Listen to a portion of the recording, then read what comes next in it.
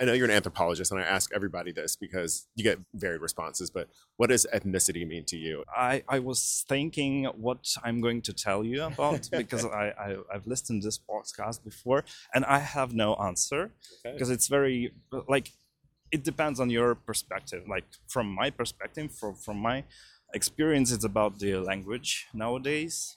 Because in the modern society, it's hard to manifestate yourself, your ethnicity through some ethnically traced accessories, but it actually doesn't say you're ethnically belonging to that culture. Yeah, I think it's interesting. There's like being able to appreciate a culture, but then I like what you say about language, that it makes you become more culturally identified or ethnically identified through that language. Yeah, yeah. And when people hear you, they know who you are here in Latvia as well. Like there are some people that speaks perfectly with no accent. And it's hard to know when the people are Latvians or Russians or they're foreigners.